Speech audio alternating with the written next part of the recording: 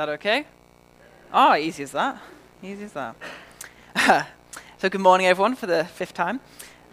This morning we're continuing straight on from where Johnny last week in Acts chapter 18. Our passage today is verses 18 to 28, but the majority of our focus is going to be in verses 24 to 28.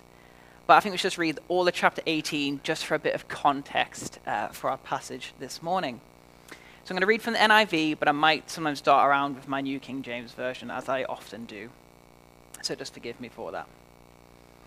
So Acts chapter 18. After this, Paul left Athens and went to Corinth. There he met a Jew named Aquila, a native of Pontus, who had recently come from Italy with his wife Priscilla, because Claudius had ordered all the Jews to leave Rome. Paul went to see them, and because he was a tent maker as they were, he stayed and worked with them. Every Sabbath he reasoned in the synagogue, trying to persuade Jews and Greeks.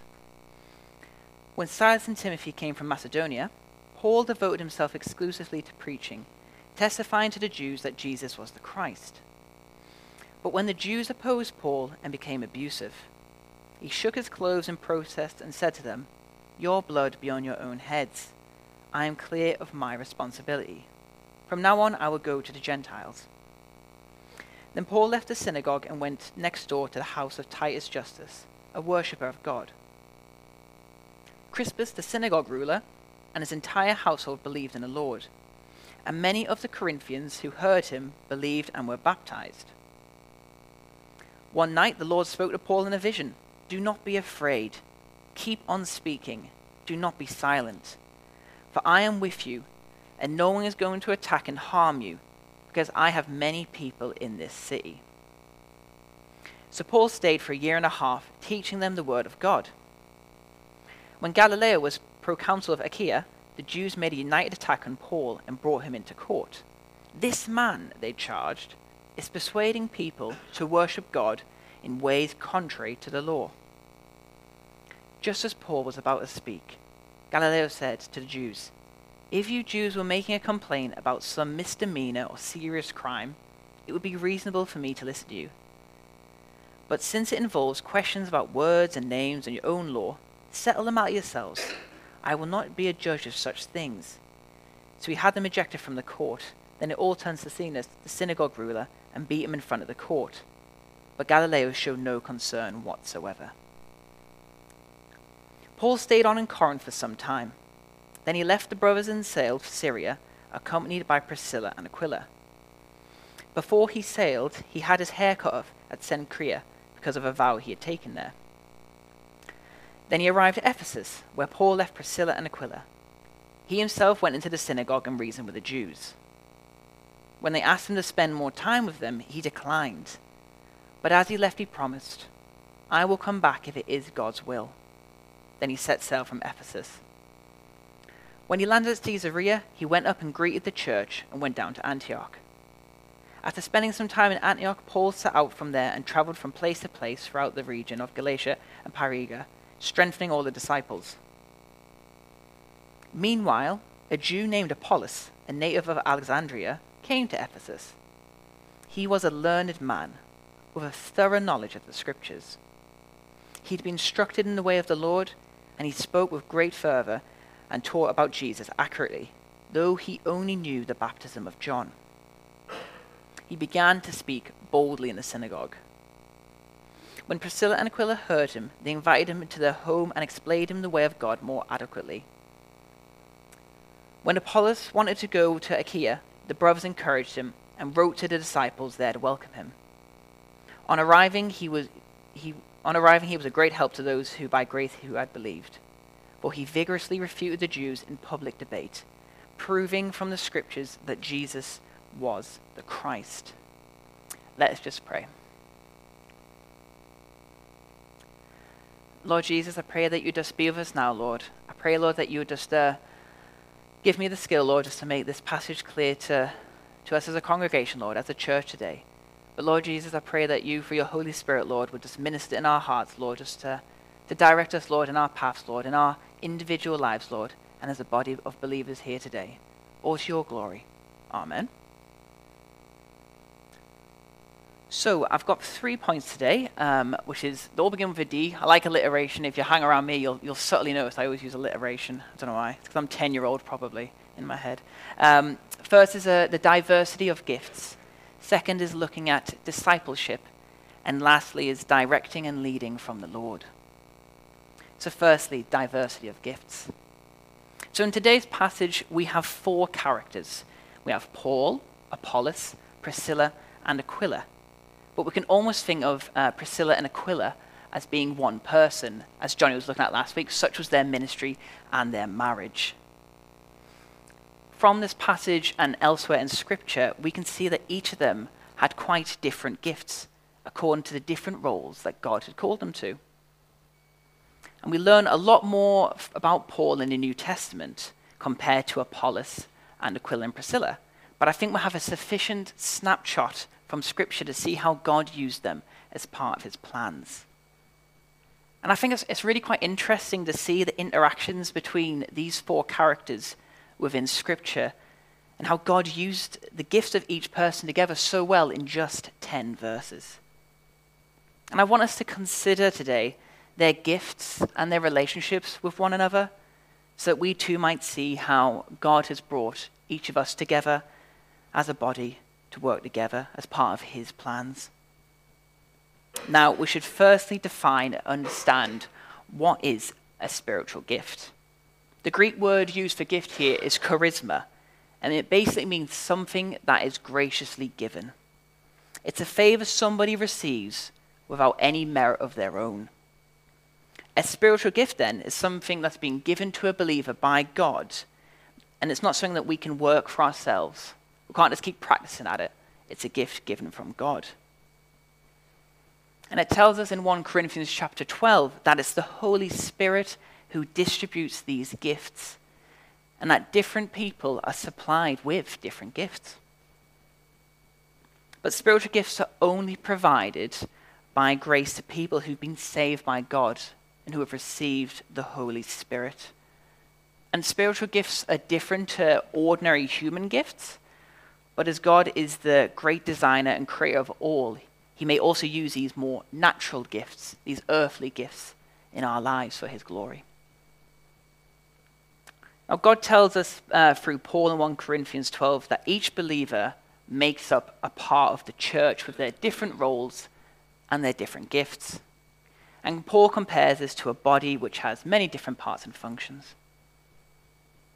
Now, Paul was used mightily for the Lord for his work in establishing the early church.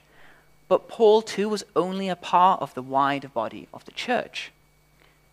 And Paul recognized that, and he often wrote about the support he received throughout his life from other people in the church. This included Timothy, Luke, Barnabas, and in this passage today, in chapter 18, Aquila and Priscilla. God used the gifts and the talents of others to support Paul, which in turn allowed him to use his gifts to build up the church and to support them. But what we can see is there can also be differences within the same types of gifts. For instance, it's obvious that Paul the Apostle could deliver an effective sermon, with him preaching Christ to Jews and non-Jews, showing them that Jesus was the Messiah, and the need for all to repent of their sins. But we also read in this passage about this man Apollos, who also was a talented speaker. And Luke describes him as eloquent, which is quite a good word. And it says in the NIV, he's able to teach things accurately. He could teach the ways of the Lord accurately. But we'll notice that his speaking abilities and the way he spoke was quite different from Paul. It tells us in Scripture that Paul had quite a simplistic way of speaking. He wrote about himself in 2 Corinthians, he says, "Even though I am untrained in speech, yet I am not in knowledge." And it even seems that some people actually took offense to that and used it as a way to criticize Paul. He quotes it again in 2 Corinthians where they said, "For his letters, they say, are weighty and powerful, but his bodily presence is weak and his speech contemptible." Quite a bold statement to make. You can try that with me. I'd probably agree. But despite the differences between the spiritual gifts of preaching and teaching, God worked through both of these men to build up his kingdom and spread the gospel. And Paul even comments kind of on that. He says in 1 Corinthians 3, "Who then is Paul and who is Apollos? But ministers through whom you believed, as the Lord gave to each one. I, Paul, planted, Apollos watered, but God gave the increase. So then neither is he who plants anything, nor he who waters, but God who gives the increase." And this is the attitude that we need to take and sometimes remind ourselves in our own church life. We need to keep our eyes and minds set on him who has supplied the gifts in the first place. God has provided to each person as he best saw fit, and we know that God doesn't make mistakes. God has a plan for how he's going to use you and the talents he's given you. You're unique because God has made you for a specific purpose and in a specific way. The message of the 21st century is to celebrate how unique we are, but that's based on our own skill and our own greatness. But you know what? That doesn't seem to hold up very well when I notice someone is smarter, or someone's more popular, or more wealthy, or more talented, or more confident than I am. But having my security in God and knowing my identity is in him, it means I don't have to worry about how great I am or how good I am compared to somebody else. I can have full assurance knowing that everything good in me has been given to me graciously by my perfect maker. And I also know that everything good in my brother or sister of Christ, when I look out here and all the skills and talents you have, they've been given by the same glorious maker. Our focus then is to see as how we can use what we've been given to please God. And that when we use our gifts, people look at us and are pointed, not to us, but to Jesus Christ on the cross. And because nobody's perfect, there's always going to be certain things that we're not as gifted at, or areas where we're not called to serve. But there's nothing wrong with that. It's the design of the body. And it allows your brother or sister in Christ to use their gifts to make up where you're lacking. Through this, the church is built up together, and God is glorified as head of the church.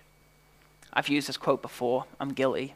If you were at Bastonfell last year, I actually did a whole sermon on spiritual gifts, so it worked out quite well. But I'm gonna use this quote again because I really do like it, from Martin Lloyd-Jones, just about gifts. "You may say that you are not important, but you are. The part next to you is more important, perhaps, but he cannot go on without you, and he is dependent upon you, and he will suffer if you are not in a fit condition to do your part." So all of us are vital, all of us essential, all of us have a great privilege, and the way to avoid problems and disasters is to always be thinking of the whole body, and especially of the head, which is Jesus. Then you will always be looking at him, keeping your eye on him, ready, sensitive, responsive, so that when he initiates an action, it is carried out. Now, secondly, discipleship. So we'll notice from that Aquila and Priscilla have very different gifts and a different role to the very public ministry of Paul and Apollos. And last week, Johnny considered the important role that this married couple had in supporting the early church and Paul. A little reminder, they practiced hospitality. They hosted Paul while he stayed in Ephesus, and they held church meetings within their homes on many occasions. They helped support Paul through their shared work as tent makers, and it says that they risked their lives for Paul's sake. Or as Johnny said last week, they risked their necks, which you don't really say very often, do you? Now, this couple had a significant impact on the early church within Ephesus, despite their gifts being very different from Paul and Apollos' gifts. And we see in chapter 18 that through their teaching and the discipling of this man Apollos, they were able not to only help Apollos in his individual walk, but they were able to send him out as an effective minister for Christ. Now, a little background of this man Apollos. So he was a Jew born in Alexandria, which was in Egypt, and it was the second largest city in the Roman Empire. Apollos is a Greek name, and the city Alexandria was known for its education and its wisdom. We'll picture it as like a Cambridge or an Oxford. And we are told that this Apollos he was a very gifted speaker, and he had a very thorough knowledge of the Old Testament, which is referred to as the Scriptures. Apollos is described by Luke as being fervent and able to accurately teach the things of the Lord. That is, to teach things about the Lord Jesus Christ. And because of his talents as a speaker, we'll note he was invited to speak in the synagogue by the Jews. But when he spoke, it became clear he knew the Old Testament and the message of John the Baptist, but that there was something missing in his knowledge of the gospel. And we don't know exactly what Apollos did and did not know. But the fact that Luke describes Apollos as being able to accurately teach about Jesus makes it clear that it wasn't a false doctrine. It appears likely that Apollos was aware of John the Baptist being the messenger for the Messiah, which was the Lord Jesus. And if you remember when we read John recently, you'll know that John's message was that of repentance from sin, but that this could only be found in a Redeemer, which was the Lord Jesus Christ. It's probable that Apollos didn't know about Jesus' death on the cross, his resurrection, and the outpouring of the Holy Spirit at Pentecost. But what we notice is that instead of publicly challenging Apollos, the couple gently brought Apollos to a private place in their home to teach them more fully the gospel message. And we can learn several things from this event. Firstly, Priscilla and Aquila used their gifts together as a couple to glorify the Lord. Secondly, Priscilla is an example of a godly woman using her gifts to the glory of God in accordance with Scripture. Now, from this verse, some people have sought to extrapolate a justification for women ministers as evidence of Priscilla teaching Apollos. But we must distinguish here between public preaching over men from what is described in these verses, which is the couple more fully and accurately explaining Jesus' ministry, that is, teaching the gospel message. It is clear in Scripture there are no limits on who is able to witness and share the message of the gospel. We should not therefore draw out more than we should from this verse. However, we shouldn't also just skip over the demonstration that this godly woman showed of witnessing about the gospel message. It's clear that Priscilla was very knowledgeable and intelligent. And the reason women are not called to be biblical teachers over men in a preaching capacity is not to do with the lack of ability or capacity, but instead because God has designed men and women to have different yet complementary roles, in the same way that we have differing gifts which complement each other within the church body.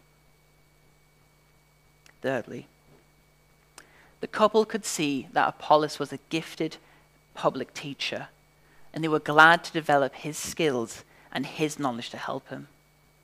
They were happy knowing the difference in their ministry, seeing that they were part of the same body under Jesus Christ as a universal head. And lastly, approaching Apollos to correct him, it would definitely be a daunting task.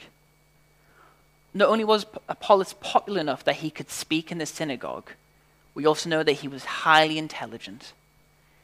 And you can imagine the worry that you'd have that Apollos might use his position to publicly shame Aquila and Priscilla for what they said. But their priority was that Apollos would know the full truth of the gospel. And that's a challenge for us when it comes to witnessing to those in our lives, even when it's uncomfortable. Now, discipleship. This passage provides us some insights, along with other scripture, the need and importance of discipling one another and the benefits it brings. As part of the Great Commission at the end of Jesus' ministry, Jesus commanded that the 11 disciples would go into the world to spread the word of the gospel and train people up in the knowledge of Scripture. If you'd like to turn to Matthew 28:19.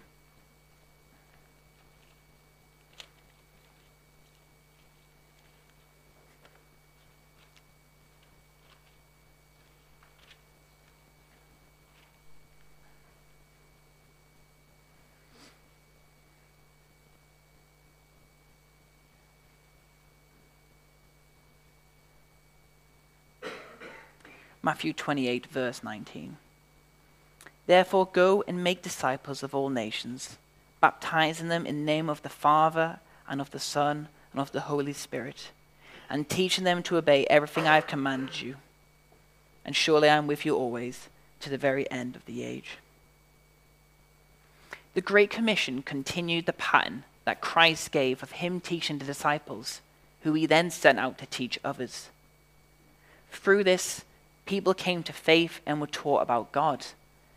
Then these new Christians would spread the gospel so that new people would come to faith and learn about God, and so on. In 2 Timothy, Paul instructs Timothy, who was a student of Paul during his ministry, to do the same in his own church. He says in 2 Timothy chapter 2, verse 2, "The things you have heard from me among many witnesses, commit these to faithful men who will be able to teach others also." This process is a continuous cycle of passing on what is being taught to you to others. Through this, more and more people hear the gospel and are strengthened in their faith. Now, Aquila and Priscilla, like Timothy, had spent a lot of time with Paul. And we know that as Paul lived with them, he taught them, encouraged them in their faith. And through this, they became more established in their own walks, and their knowledge and relationship with God increased. And they too were able to do this for Apollos, to explain to him more accurately the way of the Lord, to pass on the things that had been taught to them. In your NIV Bible, it might say the word taught more adequately, but I think a better translation of the original is accurately. And this teaching clearly brought a better understanding to Apollos, developing his knowledge and his relationship with God. And we see that Apollos then traveled to Achaia to strengthen the congregation there and to pass on what was taught to him. It's this cycle of learning and passing on what is being taught, passing on the torch to the next generation. And Jesus foretold this in his ministry. If you recall the parable of the mustard seed, Jesus said that the kingdom of God would start out small like the mustard seed, which was one of the smallest seeds at the time in Israel. From Jesus, the message of the gospel spread to his disciples, who spread it on, and they passed it on, and they passed it on. And we're testament today of how big that mustard seed has spread into a large, large tree.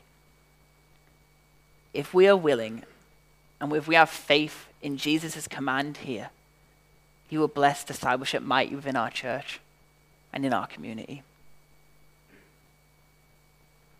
Now, discipleship, it's for everyone. Everyone needs to be doing it, and everybody needs it. So everyone needs to be doing it. We've considered how different people, they might have different ministries and different roles in a church life depending on their spiritual gifts. But you'll notice in Matthew 28 that Jesus calls all believers to make disciples of the world. We are all instructed to spread the gospel and to help believers become more mature in their faith. Now, some people may be more blessed specifically in the area of discipleship. We might think of pastors or youth leaders who will teach and lead larger groups of people. But it's equally important for more informal teaching and encouragement in smaller groups, maybe on a one-to-one basis, or as we see here, 2-to-1 with Aquila and Priscilla and Apollos. And everybody needs it, from those who are new to the faith to those who've been Christians for many years. Everyone needs teaching, encouragement, and guidance. In chapter 18, verse 11, which Johnny looked at last week, it tells us that Paul stayed in Corinth for 18 months. And in verse 18, it says he actually continued even longer. It says, so Paul remained a good while. Paul stayed to preach the gospel, but to also teach the new Christians and build up their faith. And we can read from other portions of Scripture in the New Testament that whenever there was a new church, Paul would set up elders over that church to lead and teach and nurture the congregations. We as a church body and as the church leadership, we must put a great emphasis on identifying those within our church who are new to the faith or less mature so that we can build them up. We need to equip our fellow members with the tools needed to be a Christian in the 21st century. Through teaching the principles of God's word. I was thinking that understanding everyone in this church, if you remember, you should understand the articles of faith in our constitution. It's a great thing to look through.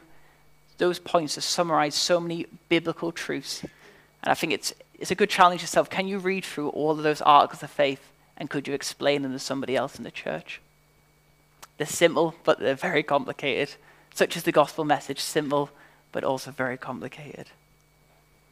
We need to establish the pattern of daily reading to develop Christians from infants to people firmly planted in God's word. A few years ago, when Ben Oliver, who used to be assistant pastor here, he ran a men's group called Man Up. And the best gift from that wasn't necessarily the teaching or the fellowship.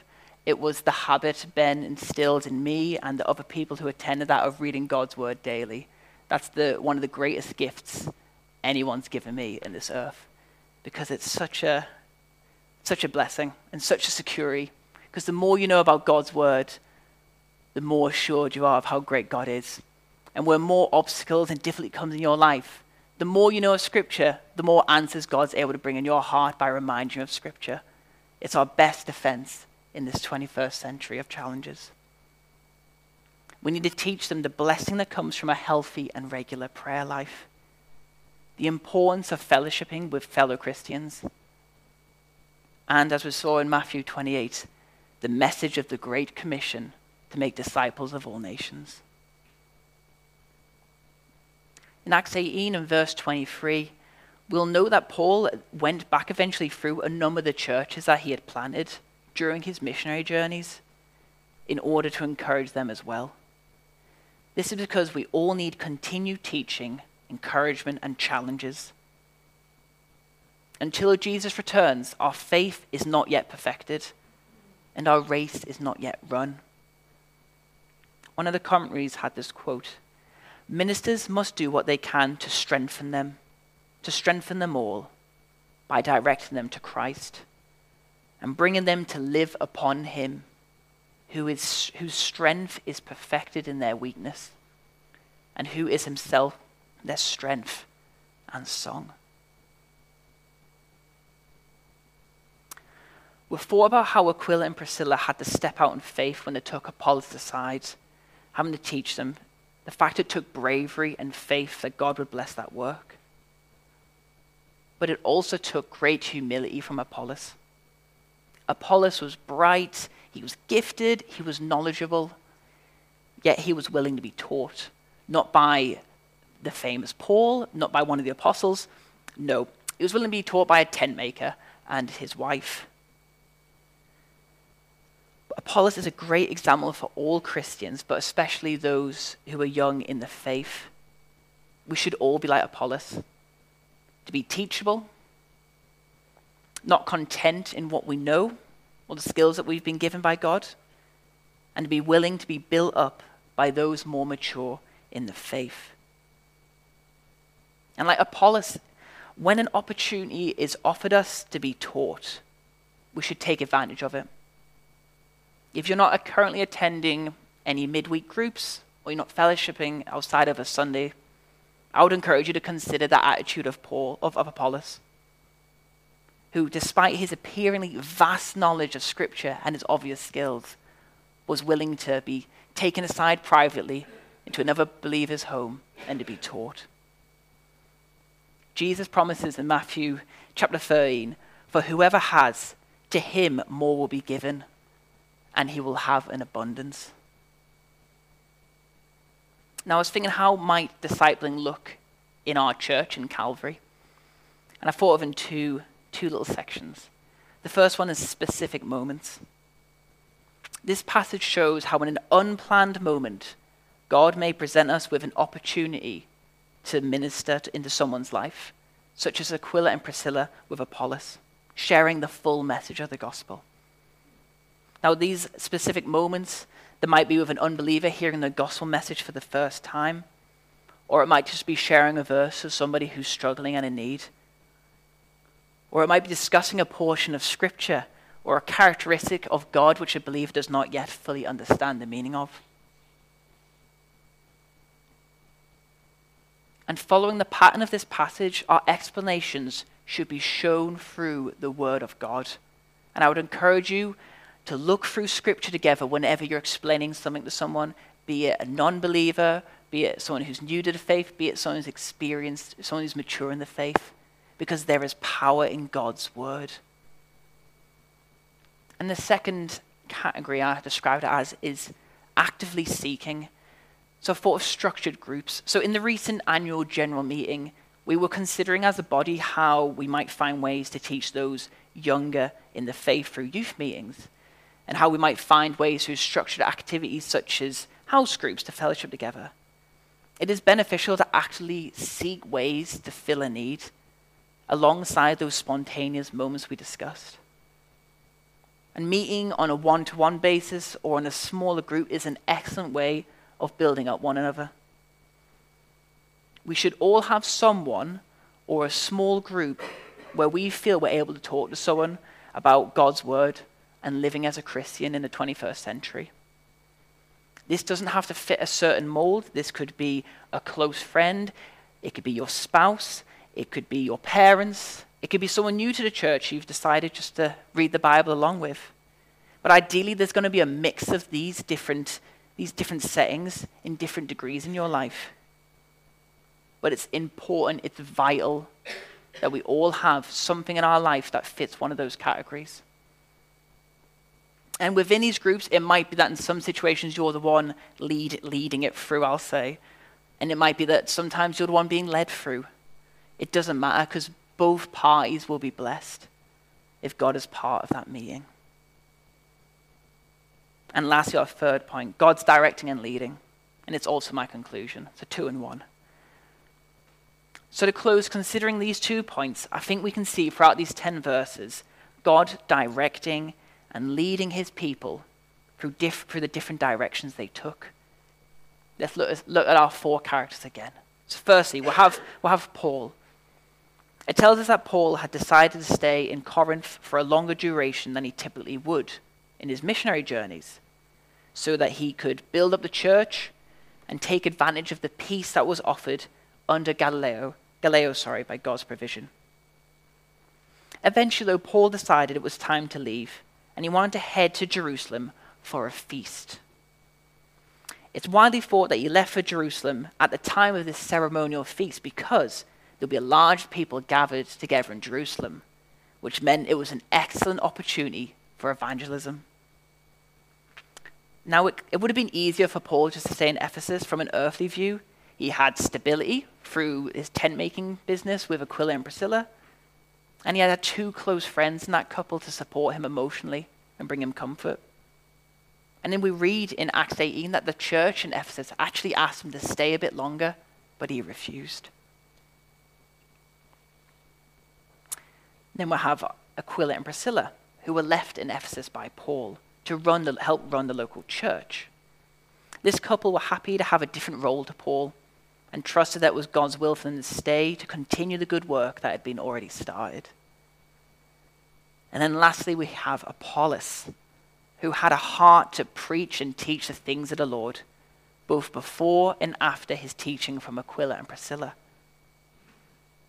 In verse 27, we read that Apollos desired to travel to Achaia in order to help the church. It does not seem that Apollos had that same dramatic vision that Paul had when he was called to go to Macedonia. But Apollos saw a need and wanted to fulfill a good work for the Lord. Now, for each of these different situations and in our own lives, we need the attitude of Paul in verse 21 of this chapter, where he said he'd promised to return one day, God willing. When seeking to use our God-given gifts, or for finding opportunities to start new groups or meetings, we should remember to seek God and his will. At certain times, God may direct you so clearly, as we've seen through Acts. God's spoken so clearly in people's lives. When Philip ministered to the Ethiopian man, when Ananias baptized Saul, when the Holy Spirit forbade Paul from entering Asia. But at other times, we might not feel we know God's will as clearly as that. we might not know what the next step should be. It tells that Apollos decided to travel to Achaia for the purpose of blessing others through his actions. He didn't want to leave just for his own private benefit, for his personal motives. He wanted to bless others. And we can see that this decision was supported by the church at Ephesus because they wrote a supporting letter on his behalf, recommending him to the church. Now, in such situations where we do not know the will of God, I think we should apply the following point as a way of guidance. Firstly, truly examine in our heart whether we feel like it's God's will. Secondly, search God's word for instruction on similar situations and guidance. Thirdly, pray, and pray that God would speak you through his word. Fourth, I would ask you to ask, is the motive for what you're doing for your benefit, or is it for the benefit of the kingdom? And lastly, the idea of being a body, share with others within the church and ask them to pray for you.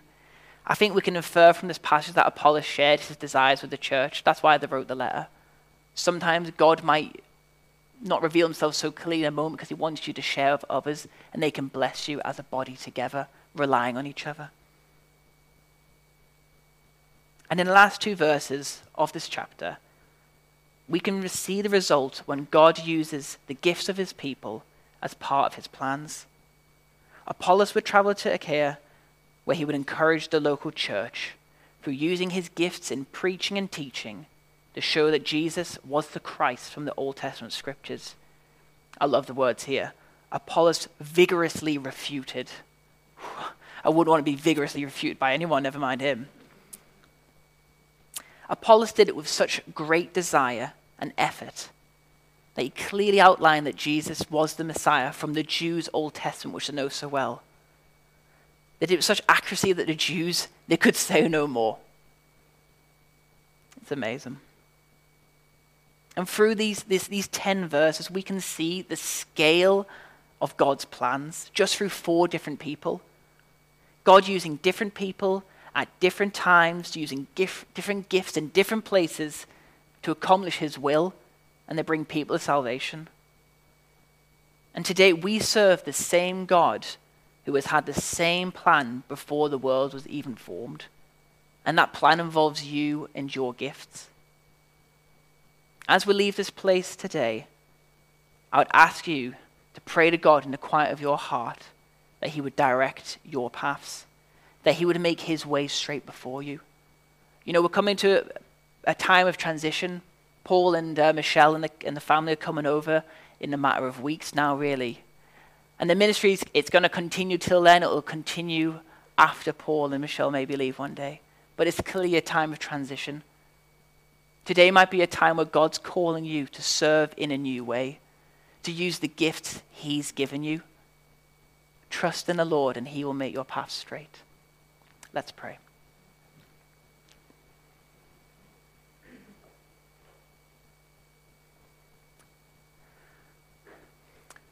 Lord God, I thank you, Lord, for just how you've blessed us, Lord, as a congregation, Lord. I thank you, Lord, how you've brought so many new people in, Lord, in recent months, Lord. Lord God, I thank you, Lord, that this body, Lord, it's united in you. Lord Jesus Christ, I pray, Lord, that you would just, by your Holy Spirit, guide us to use the gifts that you've given us, oh Lord, that we may encourage one another, that we may build one another up. And Lord God, that we may take that out into the world, and that when people look at us, they don't see gifts and talents, they see the Lord Jesus Christ at work. Lord God, bless us now, Lord, and just bless us, Lord, as we come to this time of communion as well, oh Lord. Lord, I pray we'll just search our hearts, Lord, just to see the sin in our heart, Lord, that we need to confess before you, Lord, but just how great a God you are and the glory of knowing the full truth of your gospel. Lord Jesus, just be with us this day, Lord, and help just guide us as we move forwards together. Amen.